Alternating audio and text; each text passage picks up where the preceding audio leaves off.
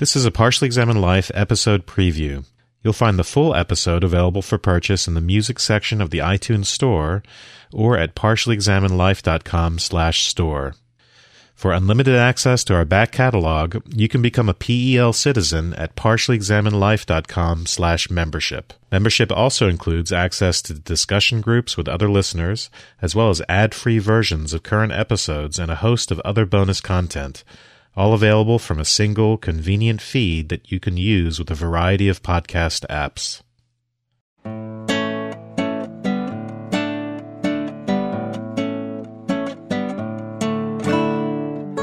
You're listening to The Partially Examined Life, a philosophy podcast by some guys who were at one point set on doing philosophy for a living, but then thought better of it. Our question for episode 34 is something like, what makes a sentence true? And we'll be discussing 3 essays by Gottlob Frege on sense and reference, concept and object, both from 1892, and The Thought, a Logical Investigation from 1918. We'll also talk a little bit about his introduction to the Basic Laws of Arithmetic from 1904. My name is Mark Linsenmeyer, and that name is determined both by linguistic conventions and by my own intentions to refer to an entity residing in Madison, Wisconsin. This is the referent of the proper name Seth Paskin in Austin, Texas. This is Wes in Boston, Massachusetts, in quotation marks. And this is Matt Teichman, failing to distinguish between concept and object in Chicago, Illinois. Welcome, Matt. Thank you. I'm delighted to be here.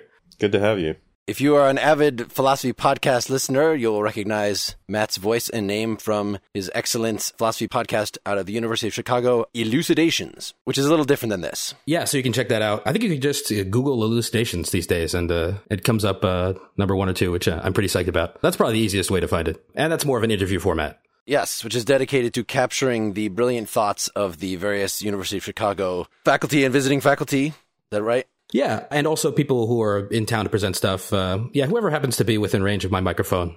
Which also means Matt is an actual graduate student at present. Right. I have not yet reached your level of transcending graduate school, but perhaps someday in the future. Perhaps you'll drop out someday in the future. You never know. Maybe we can make it happen tonight. Yeah. We'll and we're excited about having Matt on here because he's actually had recent contact with folks like Frege. How are we going to pronounce Frege tonight? Is it Frege? Frege? Frege, I think, right? I usually go with G, but Frege, but... Das ist der Frege. Very nice. Right. I think we have to say Frege. You have to do the R. Frege. Frege. All right, Mike, you can do that. Every time. In fact, I'll just do it once and I'll paste it over every time anybody says it at all on the entire podcast, and we'll just hear Frege. Yeah, it'll be like a voicemail, like please leave a message for Frege. Yeah. Let me do the ground rules because I'm interested to get another podcaster's perspective on whether these are helpful and relevant. Okay. Here's the first one. We should try not to assume that our audience knows anything about any of this. Is that even possible? Is that a realistic goal? No. I think you can maybe sort of approach it asymptotically. Maybe it's not actually achievable, but that doesn't mean we shouldn't try for it. Yeah. As long as we use the word asymptotically a lot, we'll assume our audience remembers their high school geometry. Right. That's a nice point. Yeah, actually, I violated the rule in the process of praising the rule. I'm off to a great start here. This is great. Number 2, no fair name dropping in lieu of making your point. Don't say, you would understand me if only you had read OU812, a symbiological analysis of the works of Van Halen. That book really needs to be written. It actually has had a long-fought competition influence with Sammy Hagar's Living with My Disability. About why he can't drive 55. But now we're presupposing that our audience is familiar with 1980s arena rock. I don't know if that's fair. Actually, I think we've established that on the blog. Number 3, we will be rigorous and exact in all that we say, instead of just parroting the diseased language of the authors we are reading. That is the new formulation. Thank you. Does that seem relevant? Yes.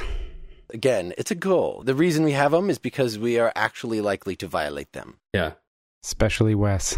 I think Frege is often praised for getting away from, this style of writing philosophy where it's kind of unreadable and you have no idea what each sentence even means anymore. But actually, when you go back to Frege, I think it turns out that he does use a fair amount of jargon that might not be familiar to a newcomer to philosophy.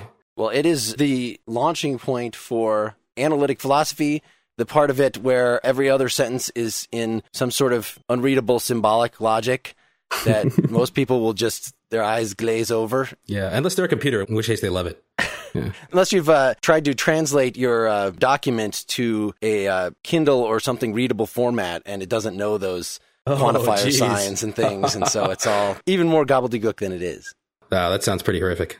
Wasn't that bad here. But anyway, yes, I found him not terribly unclear. There are things about his theories that areas that he doesn't go into that would be nice that if he went into, but he has his little project. Who wants to say what that is approximately? Let's put Matt on the spot. Okay. We got Matt because he's actually dealt with this stuff recently, whereas for the rest of us, this was like a bad dream that we had to get over, and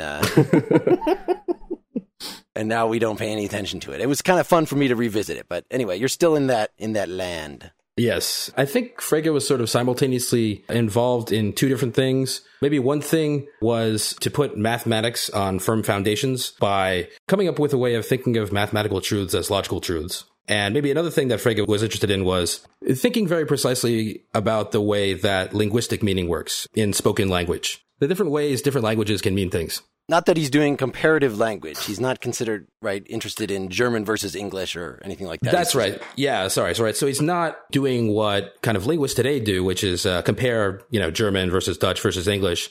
But thinking about it kind of more abstractly, like if I were to design a language, how would that language work? And what are the different things you could design a language to do? And he's specifically concerned with foundations of mathematics. So assertions, right? Not so much commands, or he'll talk about artistic tone and things like that. But that's really just to say, this is not what I'm concerned with. I'm concerned with what it is in a sentence that makes it tell me something, that makes it state a fact. Right. I shouldn't even use the word fact, but no, you shouldn't. Right. So I would call that the theory of truth part, with a theory of reference and to some extent meaning along the way. Yeah. Right. I mean, if the first thing we think of, he's doing trying to found arithmetic in logic. The second thing, at least for what we're discussing tonight, I would see is this theory of truth. And then the third thing is his anti-psychologism. Right. Well, it all came with this initial project to come up with a symbolic language to do mathematical proofs in, right? Yeah. So that means that every sentence has to be precise and it has to be founded as an axiomatic system, right? Yeah. So, I mean, like a regular mathematical proof, is sort of written in half prose, half technical language. And basically people have to check it. But the dream, I think, behind this project of Frege's was to be able to write mathematical proofs in this really strict, really rigorous formal language that could be checked by a mechanical procedure, and thereby putting the mathematical proof on firmer foundations. We could be more certain about a proof if a computer could check it, rather than having to rely on people who are fallible and something kind of like that. Right. That they found that even these very well-established proofs, some of them were corrected over time, or they relied on some kind of intuitive leap, or there just wasn't a lot of uniformity in the methods overall used for them. So that was the point in coming up with this. If you're trying to prove a true sentence, there are specific ways to relate that to other sentences, and that has to do with the structures of the terms involved. All right, so that's where he's coming from. And then if you try to apply that to ordinary language, then you initially, can I just give the sense and reference thing quick? Or is this jumping ahead? Go for it. It's running into the idea that it seems like if we could have a one-to-one correspondence between these terms in this pseudo-mathematical language and everyday language terms, then if I say something about an individual, and then I say another thing about that individual using a different name for that individual, then it should be true. Right? So if you say Mark is sitting in this room and you say Mr. Linsenmeyer is sitting in this room, those both refer to the same person, so they're both true. But what if you put them in these contexts of talking about somebody's belief? So let's just say Wes thinks Mark is sitting in this room. Well, Wes thinks Mr. Linsenmeyer is sitting in this room. Do those mean the same thing? Well, what if he doesn't know my last name? So he thinks Mark is sitting in this room, but he doesn't think Mr. Linsenmeyer is sitting in this room. So that shows right there, okay, there's something imperfect about ordinary language that, if we're going to really make it purely symbolic, we have to get rid of all those sort of ambiguities. But, we want to give some kind of account of, what can Wes conclude from his beliefs? So he came up with this distinction between the referent of a term, which is me in both these cases, and the sense of the term, which in these cases, each of these names for me has a different sense. We've talked about his example a bunch of times of the morning star and the evening star, and it was actually a scientific discovery that those both were the planet Venus. Or another favorite is I can have beliefs about Clark Kent without having beliefs about Superman and vice versa. So those are very intuitively obvious examples. Yeah, so for us to discover that the morning star is in fact the evening star, and for that to be something that's informative, it has to be the case that the identity that we're asserting there is not simply a definitional identity like A equals A. There have to be two things that are different. We know the referents are the same, Venus. So the question is, what's different there that makes that proposition informative in the way that it is? And what's different, Frege will say, must be the sense. And those are the different descriptions under which we've come to understand the referent. You know, we've experienced one description, the star rising in the morning, and the other in the evening. Those are two different ways of experiencing the same thing. So those different ways are what Frege will call sense, and he sees that as a solution to something which otherwise would be a very difficult paradox to get around.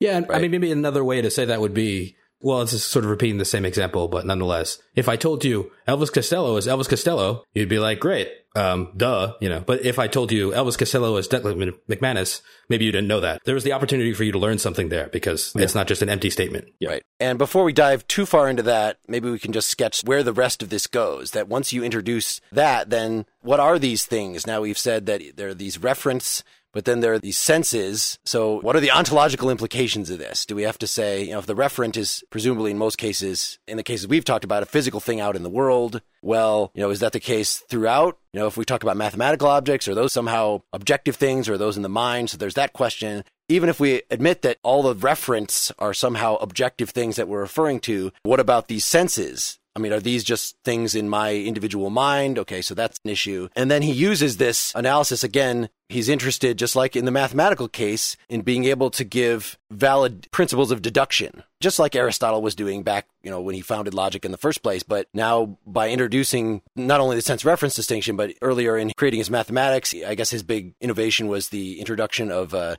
fact that you can have two quantifiers. Is that right?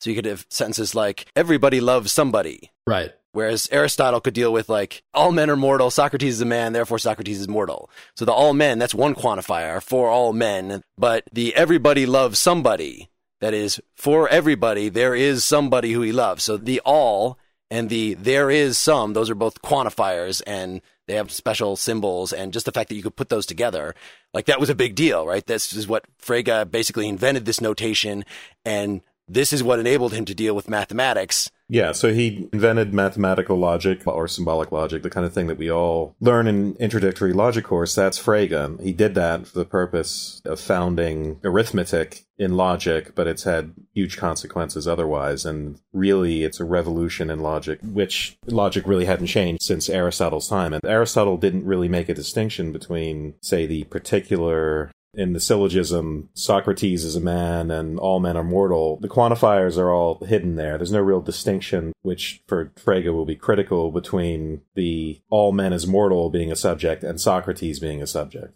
Right. Well, in fact, the all men is not really a subject in the same way that Socrates is. You really have to parse the structure, the true structure of that, I think, Mark, which you already mentioned, is that for all X, if X is a man, then X is mortal. It's really a hypothetical proposition that's hidden, that seems to be a statement on the same level as, you know, the Socrates being a subject.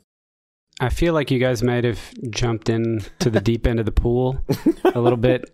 So let's dial it back just a little bit. Frege had to do some conceptual work in order to articulate the system and for it to work properly. And I think the key critical move that he made was sort of focusing on articulating the concept of the subject and a predicate.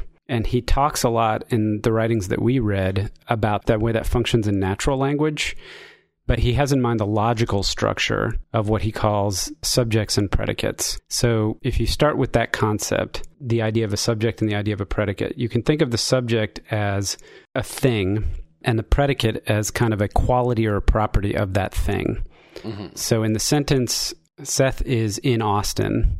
Oh, no, don't do that one. Don't do that one? Okay. The grass is green. How's that? Yeah, good. Okay, so in the sentence, the grass is green, the subject of that sentence is grass, or the grass, and the predicate is green. And is, the word is, functions to connect the subject and the predicate in that sentence. So you can say of the grass that it has the property of being green, or that it has the quality of being green, or it is green. And that basic structure of subject and predicate is sort of the anchor for his entire system, because basically what the formalization does is the formalization allows you to ascribe predicates to objects. So if you've ever done formal logic and you see something that says like capital F small a or capital G small b, what you're basically seeing there is a very simple subject-object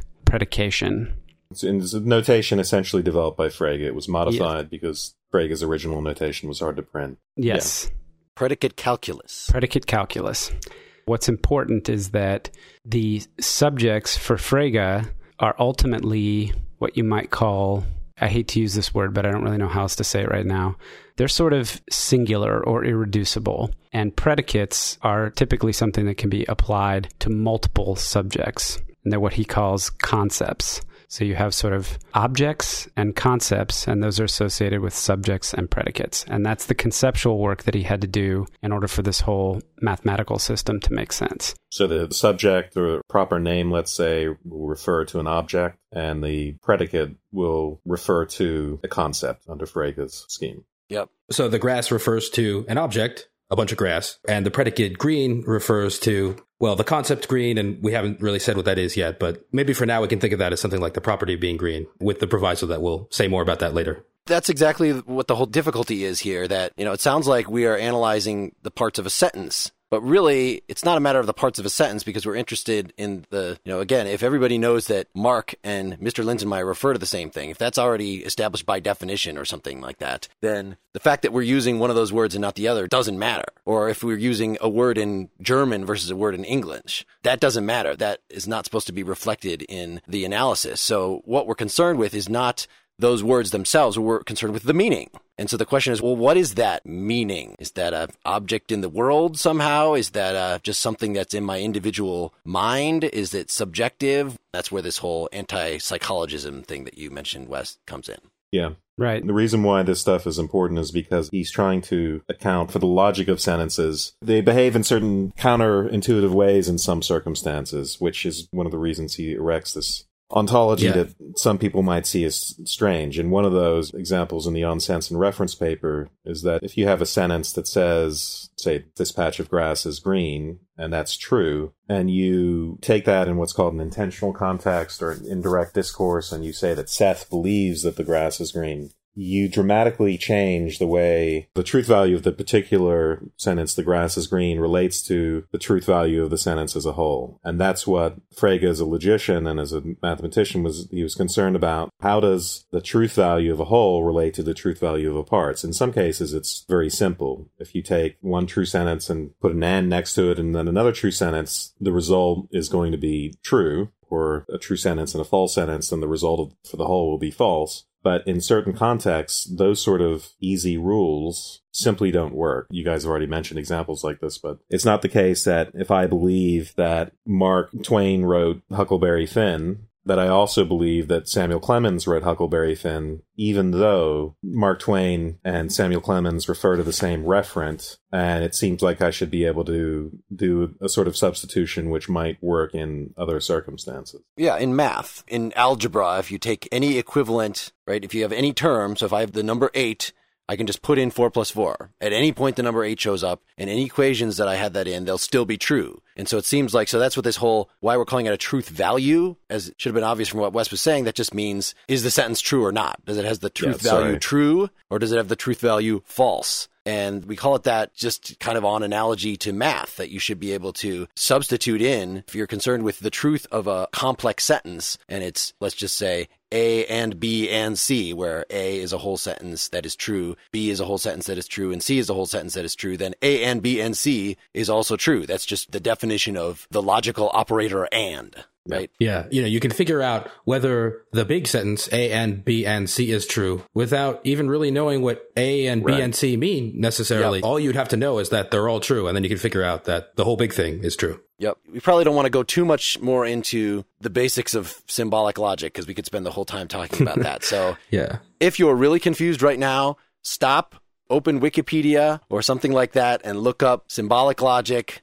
But we should say something about, once we've got these analogies set up and we know he's trying to use math as the prototype here, then we can talk about, we said, he talks about truth values, but he also talks about truth functionality, which is a term we threw around on the Wittgenstein episode. And people were like, what is truth functionality? Well, we just gave an example of that, right? A function is just you apply some operator to one or more individuals and you get some result. And you can, in fact, look at any predicate. One of Frege's big arguments was that you could look at any predicate as a function. So is green maps the domain of everything. So in other words, I can ask, is Wes green? Is this grass green? Is my computer green? You could apply it to anything, and then it maps it to a bunch of truth values. So if I say, is the computer green? No, that is mapped to false. Is grass green? Yes, that is mapped to true, etc., etc. And just to give you the mathematical background of that mapping, since we can assume everyone's had high school algebra, if we think of a typical equation like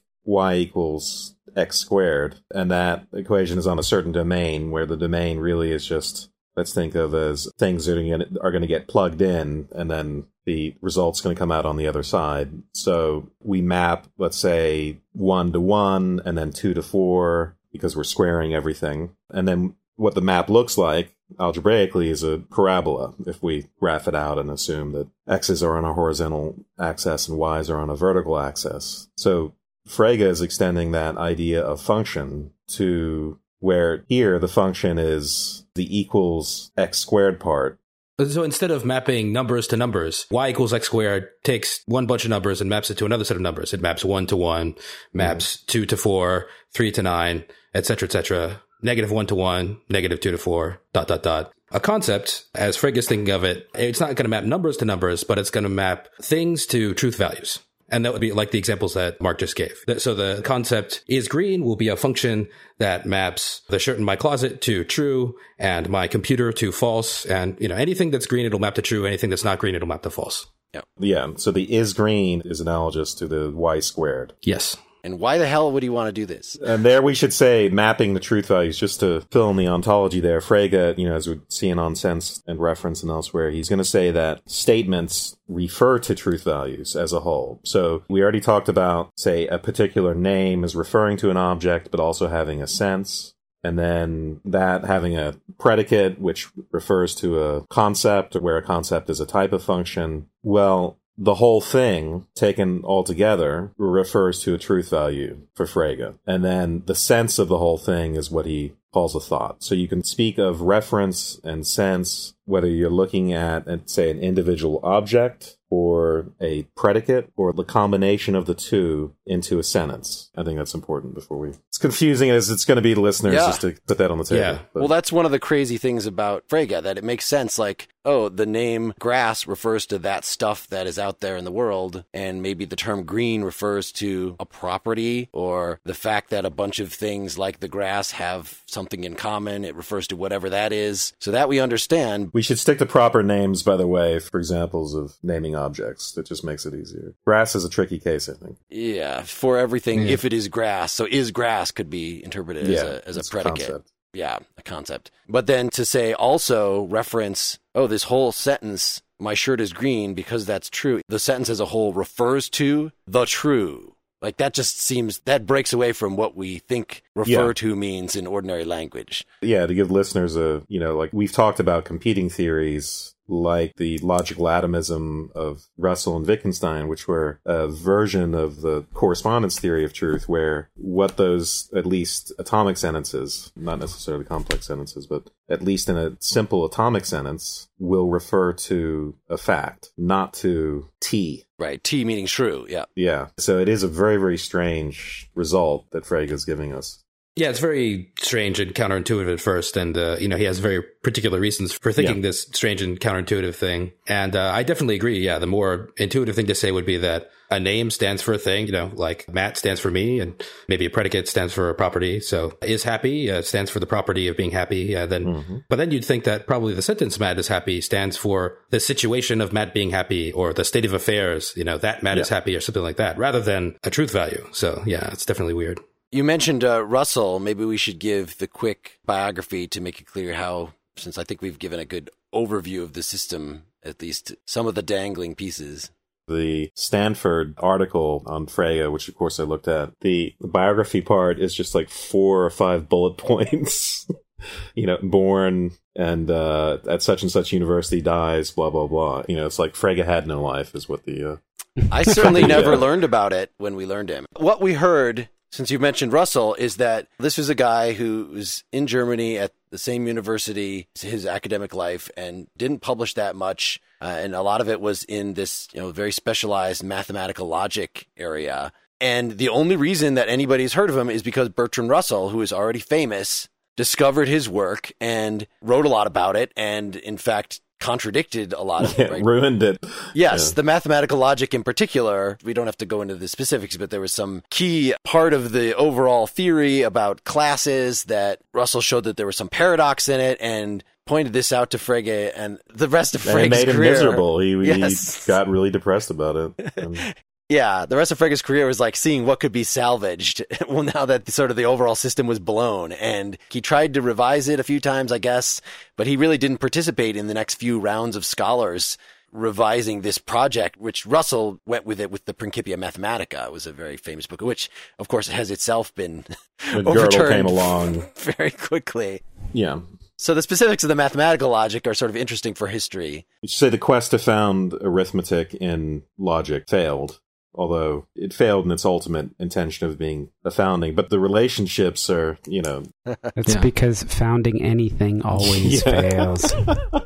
Reasonable conclusion to draw. It's maybe also worth saying that Wittgenstein was a big promoter of Frege and indicated that Frege was the philosopher to whom he was most indebted. And Wittgenstein, of course, has been a huge deal ever since his first and only book. Right. And that book was influenced by Russell. Like Russell actually worked with him to get it published and wrote the intro to it. If you listen to our Tractatus episode, you'll hear all about that. So there's this very direct chain from Frege to Russell to Wittgenstein. And the other piece that we talked about in the Husserl episode was that Husserl started also trying to write on the philosophical foundations of arithmetic and wrote about it in a very different way, in this more psychologistic way. And this, if you listen to that episode, you'll see Husserl is all about analyzing experience. So it's kind of giving an empirical account of math was where he started. And it was interesting that I ran across, I've on this podcast used a number of times the argument that I think we can give an account for the origin of our ideas of number just through abstraction, which is the kind of thing that Hume would say, right? I see 3 kittens, I see 3 gloves, I see 3 this, 3 that. Eventually I can abstract from all that and come up with the number 3. Yeah. And Frege came up with, or at least was a popularizer, I don't know, of a pretty definitive argument against that at least convinced Husserl that didn't work, which is, well, what does that abstraction process look like? Like if you take away, okay, so I've got 3 gloves, take away everything about them that makes them gloves. There's nothing left.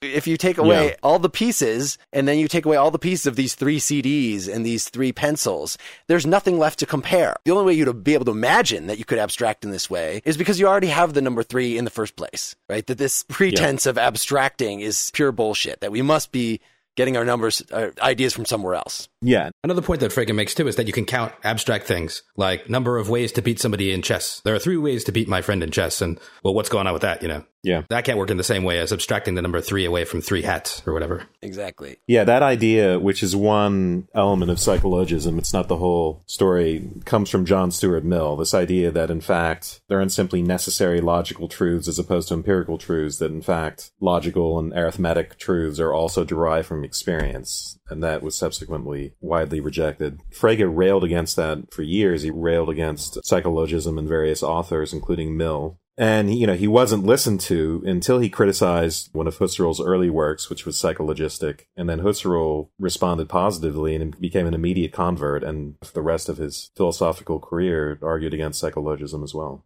Yeah. Right. It also might be interesting to mention that Mill anticipated a lot of Frege's ideas. For example, he anticipated the sense-reference distinction, and a similar distinction he drew between what he called denotations and connotations. A lot of very interesting back and forth. Yeah, and Mill is actually complicated because he's both psychologistic in some ways and anti-psychologistic in others. Yeah, this is the same guy that we talked about in our utilitarianism episode, if you look back to that. But we didn't talk about any of that aspect of him. But you could see his ethical idea that you have to talk about ethics in terms of happiness, you have to talk about concrete things. It's all a very empirical bent. We did have 2 readers of our blog debate this for more than 60 comments. One of them wanted to ground arithmetic and empirically, and the other, anyway. Hey, I'm just curious. Did we read an article called On Thoughts? Yes. The one you did a PowerPoint. Yeah, I'm just curious. I was just checking in, making sure I wasn't in the wrong podcast. Yeah. Seth wants us to get back on topic. Yeah. Before we do that, we want to make sure we have the sense and reference ontology down and all that. Well, I think it's important for us to at least talk about sense, reference, and what he means when he says the thought, the sense of a sentence, because that all ties into the concept of truth value, which gets you to all the weirdness that you talked about. Okay, sure. Let's get concrete. Okay. How about if I do a quick little summary, and you guys can let me know what you think. So Frege, in the article The Thought, he says, look, we have this idea. We want to say that we have ideas and that our ideas correspond to reality in some way. And that's what truth means. That's really kind of like what's implied and what's sort of assumed is this correspondence theory of truth. So I have an idea or a picture in my head of something in the world, and if it maps in some appropriate way, and it's an accurate representation or it corresponds to it some way, that then my idea is true. And what Frege says is, well, that's not really the case. It's not that ideas are true. It's that sentences that express ideas can be true or false. So he says, true, when you think about it, correspondence is a relational thing. You have to have an idea and you have to have a thing or a reality or an object or something to which it can correspond. But when you think about the meaning of the word true, it's not really a relation word like correspond. X corresponds to Y. You don't say X trues Y. What you say is X is true or X is false. And so he says there's something weird about this. Truth is not really about correspondence in this sense. And he says the reason why is that anytime you talk about truth, what you end up talking about is a sentence. Specifically, he mentions a spoken sentence, but I think this applies to written sentences as well. So you're not saying my idea of something is true. What you're saying is, quote, this sentence that I'm saying right now, my idea corresponds to the object. What you're saying is that sentence itself is true. Not that the idea is true, but that the sentence which expresses the relationship between the two things is true. So what he says is, really, when we talk about truth, what we're talking about is truth of the sentence and not truth of an idea or truth of an object. In fact, objects can't have truth. You can't say the chair is true. That doesn't make sense. You can't say my idea is true because it's an object. It just doesn't make sense to say that. All you can do is say some declarative sentence expresses something that is true or false. Yeah, expresses a thought. I mean, one of the weird things in Frege's philosophy is that he draws this sort of technical distinction between thought and idea. And normally we think of those two words as meaning the same thing. Yep. So what he calls a thought is much closer to what we would call a proposition. Yep. Thanks for listening to this Partially Examined Life episode preview. If you're enjoying it so far, you can purchase the full episode in the music section of the iTunes Store or at partiallyexaminedlife.com/store. For unlimited access to our back catalog, you can become a PEL citizen at partiallyexaminedlife.com/membership. Membership also includes access to discussion groups with other listeners, as well as ad-free versions of current episodes and a host of other bonus content, all available from a single convenient feed that you can use with a variety of podcast apps.